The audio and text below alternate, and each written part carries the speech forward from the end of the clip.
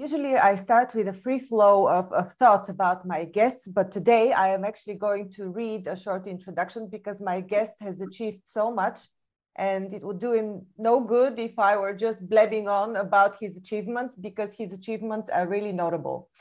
My guest today is a global thought leader in AI who made Obama and Bill Gates take notice. He's Miami-Dade, the second largest college in the US, has listed him among the leading experts in AI. He's recognized as one of the top 500 global thought leaders in AI and startups by Brains magazine. His technology projects have impacted lives of 10 million people. He has 4 patents in artificial intelligence, and he's an author of 2 books on technology. He was once a factory worker earning $2 an hour, and now he is beyond the clouds. I'm welcoming Manuj Aggarwal. Thank you so much. Yeah, it was actually $2 a day, not an hour. A day? Oh, okay. Yeah. What a story. How did you Yeah. achieve all that? You're relatively young. Well, I think what happened was primarily I was able to find my passion with technology because working in that factory, I wanted to change my life. I wanted to create more value. I wanted to get out of that situation. And I tried to find how I can create more value in the world. And I found my love for technology. Now, a lot of times you say, preparation and luck, they all have to work together. So I was prepared and I was lucky in the sense that technology actually was getting adopted at a rapid pace. And now, last 20 years, the whole world it has been about technology, technology, technology. And then the other thing is, I've always tried to look for work that will impact humanity in meaningful ways. So that is why we have done extensive work in education, in healthcare, and in real estate.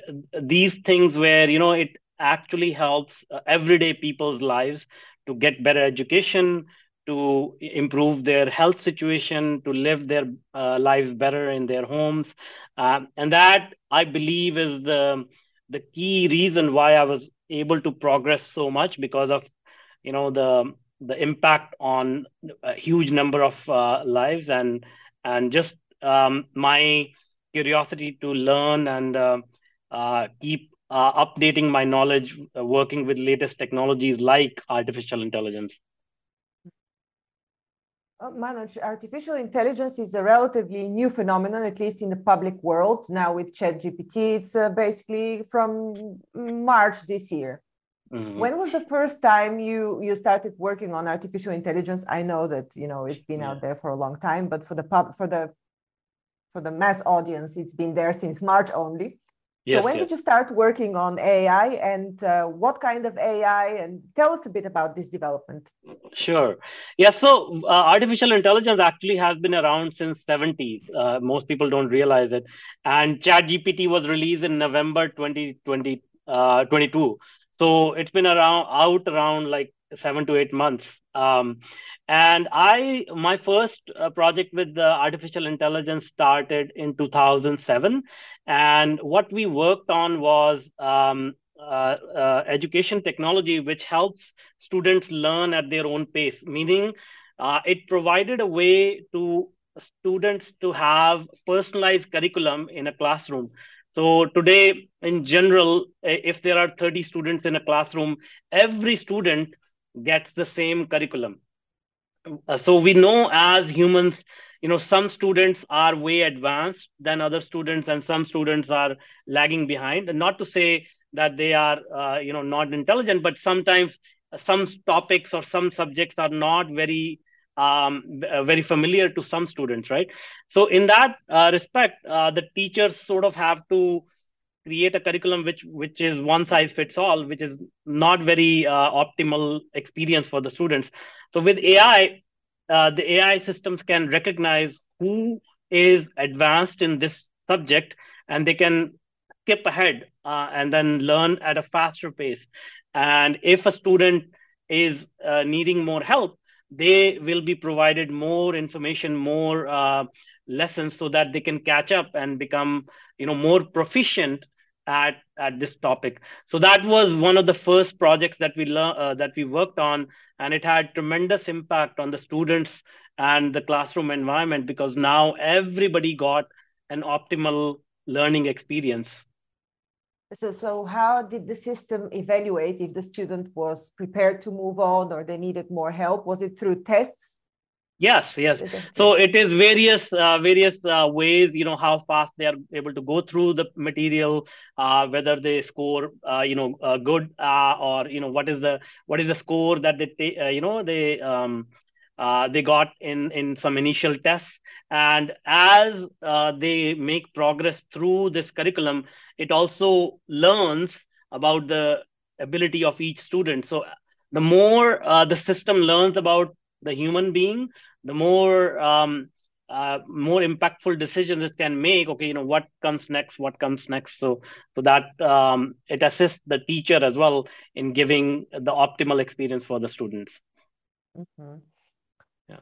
So how do you then define AI? Did you define it as a self-learning technology? Did it use like a self-learning, did it like dispersed nodes at that time in 2007, like the nodes So of a neural pathway, like it is now in the learning phase?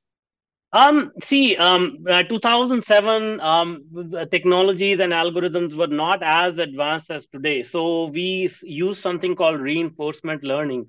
So what it does is we feed it some data from existing sources, from existing exams, existing students, and it starts to learn the patterns. And then it learns based on historical data, but then it can sort of apply that knowledge for future students. And then it starts to collect more and more data, and then the model becomes smarter and smarter as it collects more information in the real world. So it's always, AI is always based on historical data, but then once we are sure that the algorithm and understands the real world, then it can start to consume more data in the present, and then become smarter and smarter and smarter. Mm-hmm. So is this particular educational AI used in a confined environment, or is it now unleashed? No, it is always in a confined environment, because in this particular case, it was a commercial product, right? It was not an open source product, or something that can be given away for free.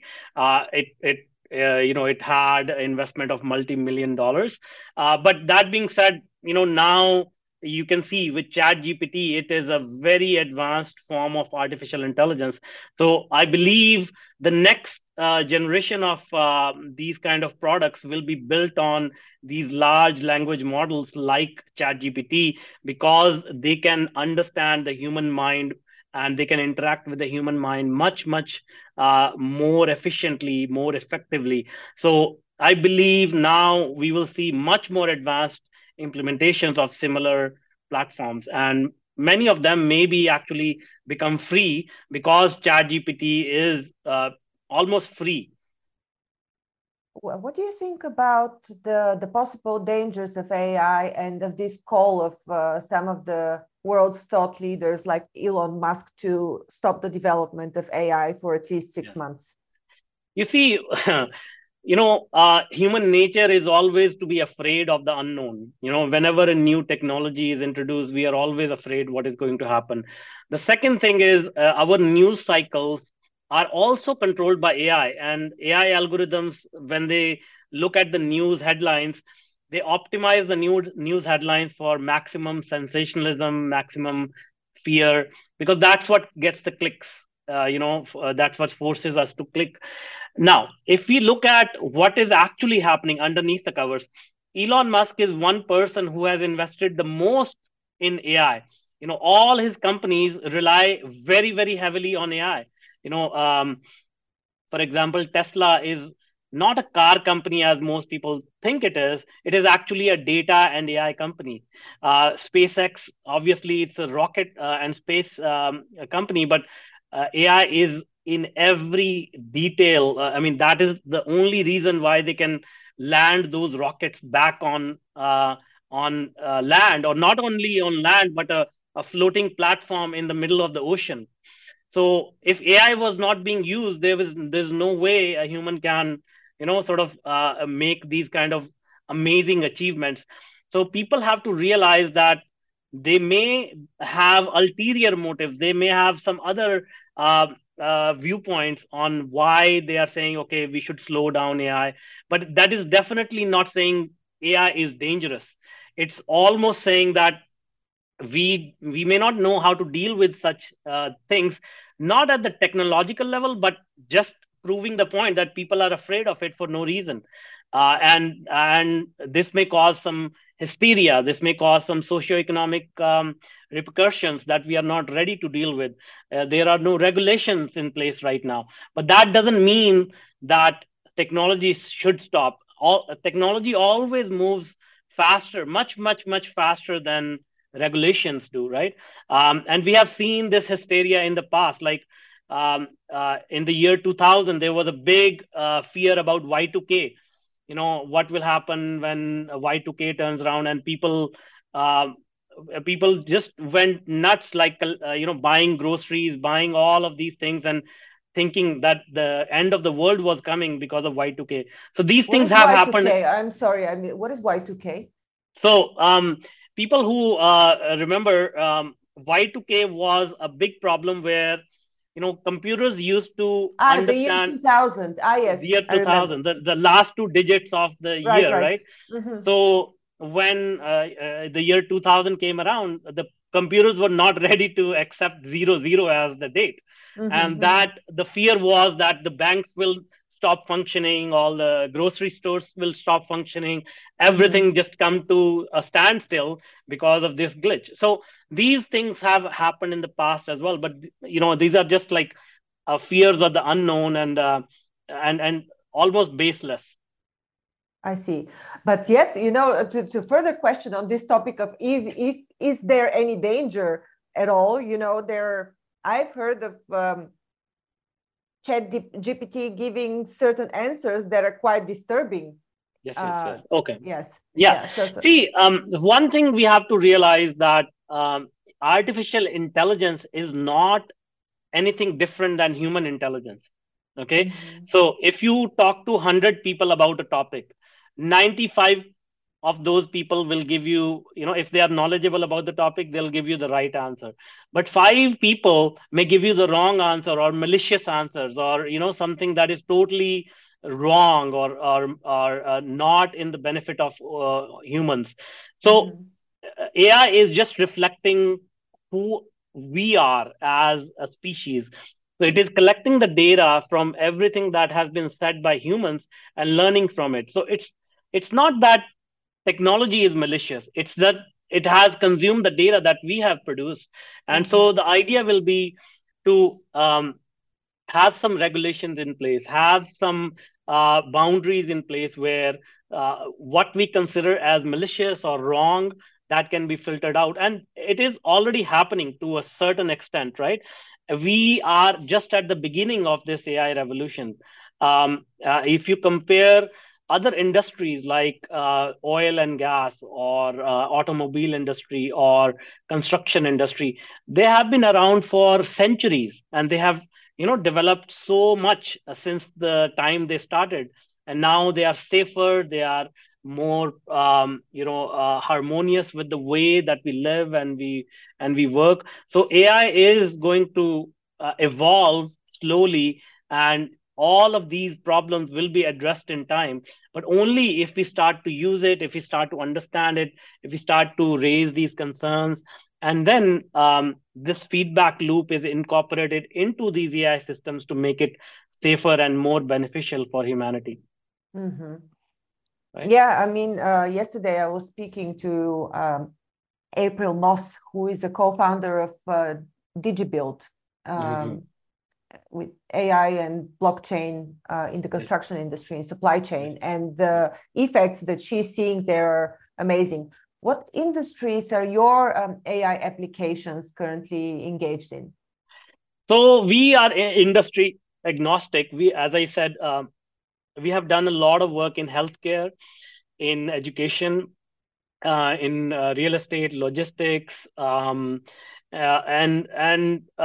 what we are seeing is that industries where there's a lot of data, like finance, like insurance, that those are the industries that are going to be disrupted the most. But also the industries where you need a lot of human touch, a lot of sort of listening skills, soft skills, emotional intelligence, again, like finance, like insurance, because that's where you need to understand the needs of people. You need to have that human interaction. I think those will be disrupted the most because um, in these industries, we have been really focused on IQ, meaning our cognitive abilities, and slowly the shift will happen where the value will move away from IQ, but it will move to EQ, meaning emotional intelligence. So people who can empathize with people, people who can listen to other people and interpret their needs and wants, and then feed that data into the machine, who can do the thinking, who much faster and better than human beings. Mm, okay, and do the thinking in terms of emotional intelligence as well, you mean? See, I think this is one trait that I don't believe machines can really be good at. Humans are social animals, and we have evolved to connect with others at a deeper level. We can communicate even without saying a lot of words, right? So our body language, our facial expressions, they say a lot to another human being. And maybe we can teach these things to a machine, but I don't think that authentic, deep connection can be made with a machine as a human to human connection is. Like, I don't think that can be replaced ever.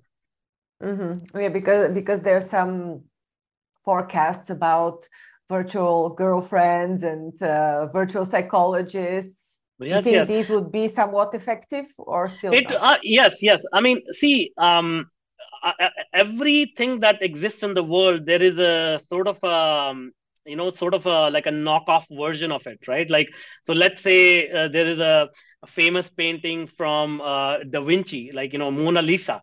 So there have been millions and millions of prints or replicas of that painting, but that doesn't mean it's the original painting. So if people want to just experience a little bit, or they cannot afford something, or they want to just appreciate it, and they want to experience a little bit of glimpse of what that means, yes, they can buy a replica, but it is not the same as the original thing. So yes, the machines, you can have virtual girlfriends, you can have virtual psychologists, yes, of course you can do that, but at some level you will feel that, okay, this is artificial and this is not real, right? So talking about this, I also read that you're an expert in psychology, neuroscience. Did this come about in line with your work in AI, or how did you develop these skills? See, what happened was that at one point in my life, I became quite depressed because of some personal experiences I went through, and I went to I was so depressed that I was almost suicidal, and that experience led me to find some solutions to fix myself, because obviously I didn't want to commit suicide or hurt myself. And I talked to a lot of psychologists, I talked to a lot of therapists, but eventually I found some relief in meditation. So meditation helped me understand my own mind and what was going on, and how I was creating my own reality. And then that experience led me to dive more into human psychology, into neuroscience, and really understand the brain, the physical brain, and the mind, which is not the physical brain. It's the human mind, the consciousness, how it all works, and how we fit into this universe. And all of these modalities combined with artificial intelligence and other technologies, that sort of what became my work, where I can sort of mix these modalities, which are non-physical, which are more sort of soft skills, and the the human side of our existence, plus the technology, the hardcore technology, and the tangible effects of technology, and how these concepts can come together. And these are nothing new. Like if you look at what Apple does, Apple does it very beautifully. Like it understands what humans want. They want convenience. They want easy to use a technology that is approachable, that is not very complicated, and then they fuse that knowledge into really nice looking designs, very seamless technology, and that's why they have become so popular, right? Similarly, you will see Amazon becoming so popular because they understand that humans want convenience, they want fast delivery, and these are all the things that we want, but somehow we um, fail to pay attention to these details. But once you really understand how to how to read other people's minds and what they want, and then you can build technology to deliver that. That's the formula to major success and impacting more and more people. Does that make sense? It makes sense, yes, especially because I also have some trainings on expansion of consciousness and Yes. using these capabilities. Out of curiosity, what kind of meditation are you practicing? So there is a very good guided meditation from a company called Mind Valley, and the founder, his name is Vishen Lakhani, and he has a meditation called six phase meditation, and it guides you. You know, it's a 20-minute meditation. It guides you. You just follow through. And then I also practice transcendental meditation, and I do yoga. Some different practices, but it's about like it takes about 30 minutes or so every day. Mm-hmm. Yes. So what is this event in your life, this breaking point that led you to search for meditation to save your life? Yes, yes. What happened? So, um, I have had a really bad luck in building personal relationships with my family of origin, with my parents, then with my spouse, who is my ex-spouse now. And so all of these things sort of really agitated me. Why don't people understand me? Why can't they like listen to me? So it used to be my default mode, like blaming other people, blaming adults in my life about all my problems. And then in 2010 I had my firstborn child, and he will not connect with me. He did not connect with me as a parent. So that was the turning point in my life where I said, okay, so far I have blamed every adult in my life for my problems, and now with my own child there is no possibility that I can blame a child. So it has to be something inside me that is creating all these problems. So that realization led me to depression, and I was like, okay, I need to face myself in the mirror now and see what is wrong with me, what is going on. And so that was the incident that led me to depression, and then find the solutions to that. And so yeah, that was it. Okay. Has your relationship with your child improved in the meanwhile? Yes, yes, yes, yeah, yeah. It's been a struggle. So it's not like it's 100% there, but it is a learning experience for him and me, and going together on this journey. So Mm-hmm. Mm-hmm. yes, yeah, Okay. yes. All right. So where do you see the further developments of AI in the future? Where is it all going? So I believe, we are going. First of all, I think we are going to experience an era of hyper personalization, where most people will start to get what they want, exactly what they want. Like, I'll give you an example. The example of the personalized learning was one where education became will become hyper personalized. So people will be able to learn exactly the skills that they want to learn and they want to monetize in the world, rather than going through the same degree programs that hundreds of thousands of people go through. Then a personalized medicine will come, where right now, let's say if you have a disease, then the doctor prescribes a medicine which will work for like 99% of the people, but 1% of the people will experience some extreme side effects, right? Because Mm. we can only test it on certain people. But then with AI, we will be able to say, okay, my genes are unique, my DNA is unique, so why don't you create a medicine that is perfectly suited for my DNA, and that'll be personalized medicine without any side effects or anything like that. um, I think this then is already quite absolutely. advanced as far as Yes, yes, as far as I exactly, know. exactly, yes, Both research in DARPA and in Portugal and Lisbon, they've absolutely. done quite a lot on Yes, yes, yes. So autonomous. this will continue, right? Like right now, it is in research phase, but it will become mainstream. So doctors and nurses will be able to say, okay, let me prescribe you a medicine just for you, right? That will become the mainstream idea. And then I think eventually, in maybe even 10, 20 years, I think we are approaching a point of singularity where machines will become more intelligent than human beings.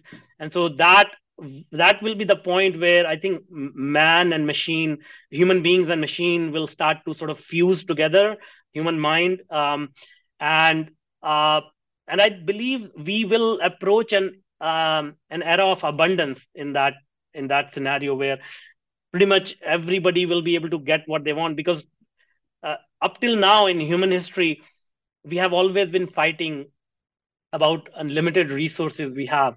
There's been wars, there has been like stress, there has been, our society is based on all the whole society is basically running towards preserving some resources that we have to divide between ourselves, starting from food, water, and whatnot.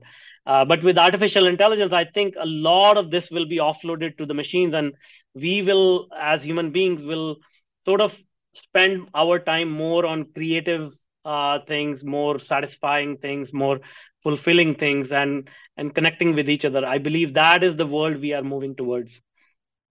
Okay, I have a question both regarding the point of singularity and about eradicating genetic diseases, which will also happen with the advancement of AI. Let's start with the first one, with the point of singularity.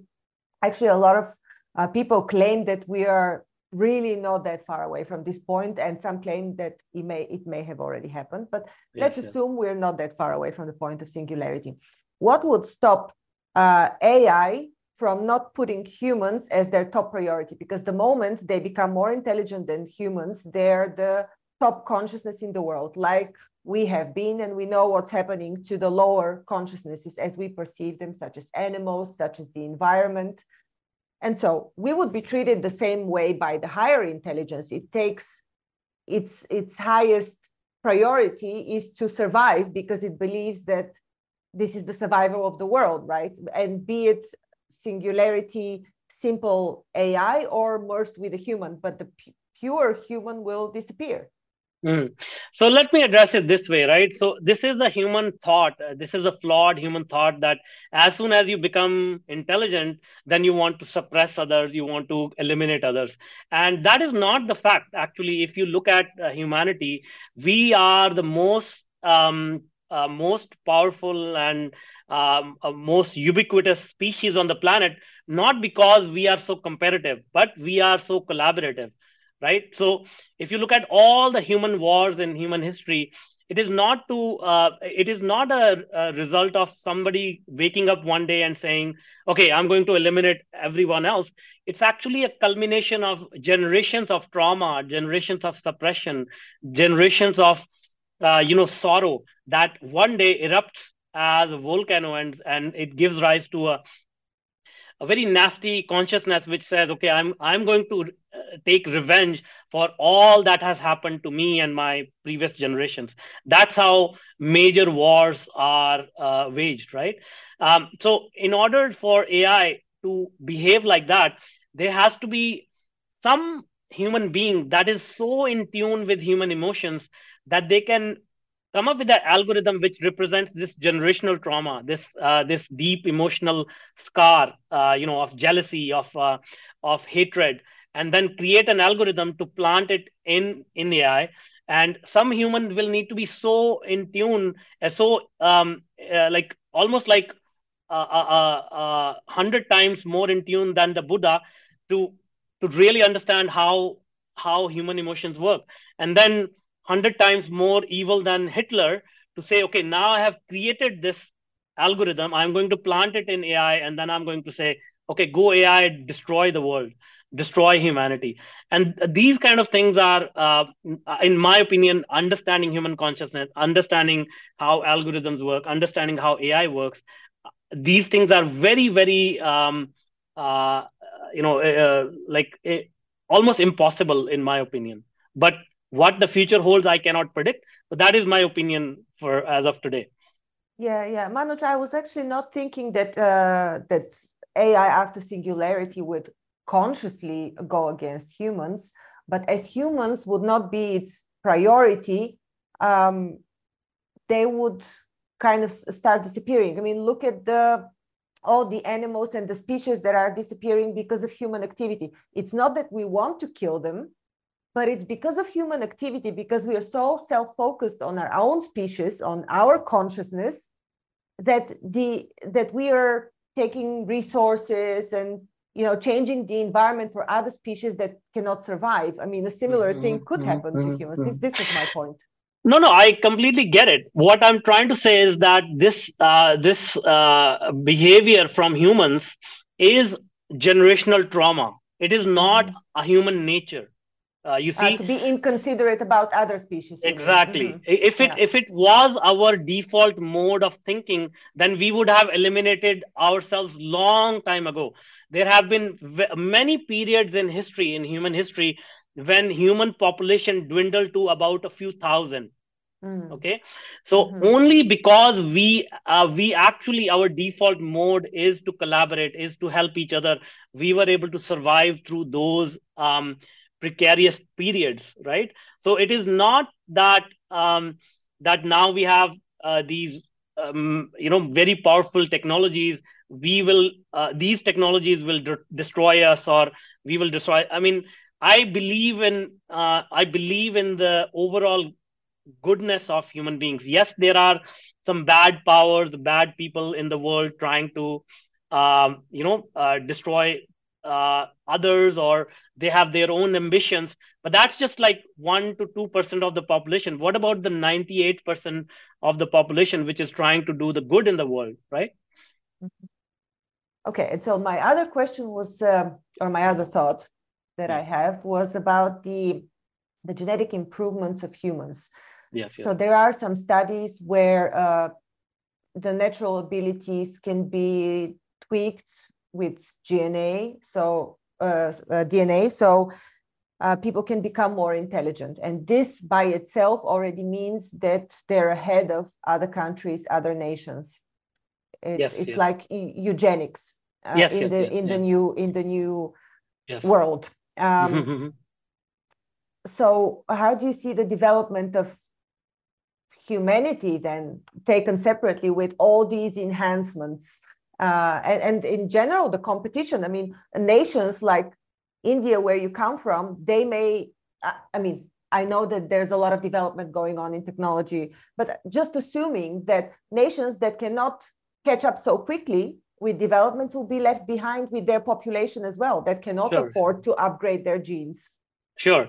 So let me put it this way. Again, the point is simple, right? We have come to think that high IQ is the answer to all questions. And high IQ is the thing that will help us grow in the world, make us prosperous and whatnot. But you have seen so many examples in history, very smart people who have died penniless. Nikola Tesla, one of the smartest people who lived on this planet, he died penniless, right? And now Elon Musk is using his name to become the richest person in the, like Tesla. is after his name. So it's not about how smart you can get. It's always about how in tune you are to other people's needs. So if you're the smartest person and you don't even know how to communicate with other people, you don't even know what other people want, then that intelligence is not going to do any good to you, right? So the idea is to evolve human consciousness so that you can get in tune with other people, and how you can translate your gifts, your IQ, into something that is meaningful for others. And those are the people who make the most impact. Does that make sense? I would be honest, it makes partial sense because I actually read some studies that link IQ to the level of earnings. And this is what a lot of people don't want to hear, but there are studies that a 10% change in the average IQ changes the salary of a person by, I don't know, 10, 20K or something Of like that. course, So of course, there's of course. a direct correlation indeed Absolutely. between IQ and earnings. And so to your Absolutely. point about Nikola Tesla and about other people that have died penniless, I mean, what we know from history, the history of Tesla was that his tap was stopped by what was his name? The banker, I forgot his name. Yeah.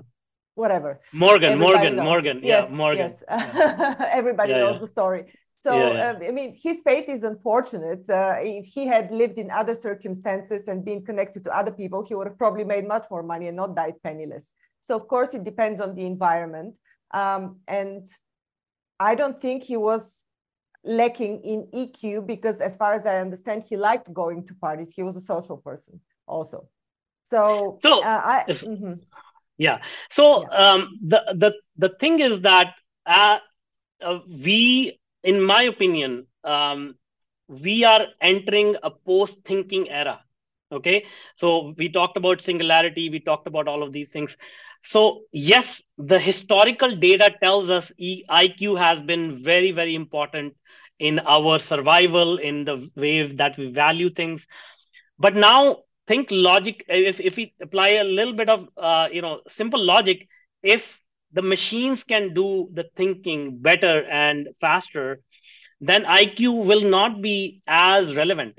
Yes, it, of course it will be relevant, but not as relevant. And if we look at history once again, there has been periods, like look at the Renaissance period in Europe. There was 300-year period where artists and musicians and philosophers, those were at the top of the society, because we valued the emotional intelligence, or the soft skills, or those creative endeavors, much higher than the intellectual endeavors, right? So how can we ensure that the values will change, or how can we be sure where the values are heading towards? See, this is not a question for you and I. This is human evolution. So this is where collective consciousness will decide which way do we turn. We are always given a free will. We are always given a path. Okay, are we going to go this way, or are we going to go that way? But I believe in overall, how can I say it? The evolution always leads us down the right path, which is good for the overall survival of the species. And I believe that path is more harmonious, more sort of leading towards human connection, rather than leading towards becoming the most super intelligent human being who can absorb all the resources for himself or herself. I don't believe that is the right path evolution will choose for us. I think it will be more towards more collaborative path. Manuj, I have absolutely enjoyed going deep on the subject of AI with you. It was a true pleasure talking to you. What are some last words that you want to leave this conversation with? So I will just say, there's a lot of unfounded fear about AI, but if people can just get over their fear, just experience this technology, I believe it has the power to change the world. And the other thing I will just say is, learn about human connection, learn about communications, because that will be one of the most valuable skills that you can monetize in the future. Wow, thank you. Yeah. I know that you also consult startups and individuals. Where can people reach you to find out about how they can work with you? Yes. So the simplest way is to find me on LinkedIn. Let me know you heard me on this podcast and what are you trying to achieve? How can we help you? Wonderful. Thank you so much for sharing, for going deep, for being vulnerable in this conversation. Thank you. Absolutely. Absolutely. Thank you so much. Thank you for listening to Grow and Learn. We hope that you found our podcast informative, engaging, and inspiring. Our mission is to help you keep growing and learning, and we hope that our conversations and insights have provided you with practical advice and useful perspectives. If you're looking for personalized support and guidance to help you achieve your personal or professional growth objectives, I offer a range of services to help. As a trusted management partner and mentor, I work with businesses in the process of transformation, looking for new streams of business, as well as M&A. With an extensive professional network of experts and mentors, I can bring on board the right person or team based on the specific needs of the company I'm working with. To learn more about the services I offer and how I can help you achieve your goals, visit my website at growandlearn.org. You can also reach out to me via email or social media. I'd love to hear from you. And if you enjoyed this episode of Grow and Learn, please subscribe to our podcast and leave us a review. Your feedback is important to us and it helps us to continue to create content that is relevant and valuable to our listeners. Thanks again for listening, and we look forward to sharing more insights and perspectives with you in the future.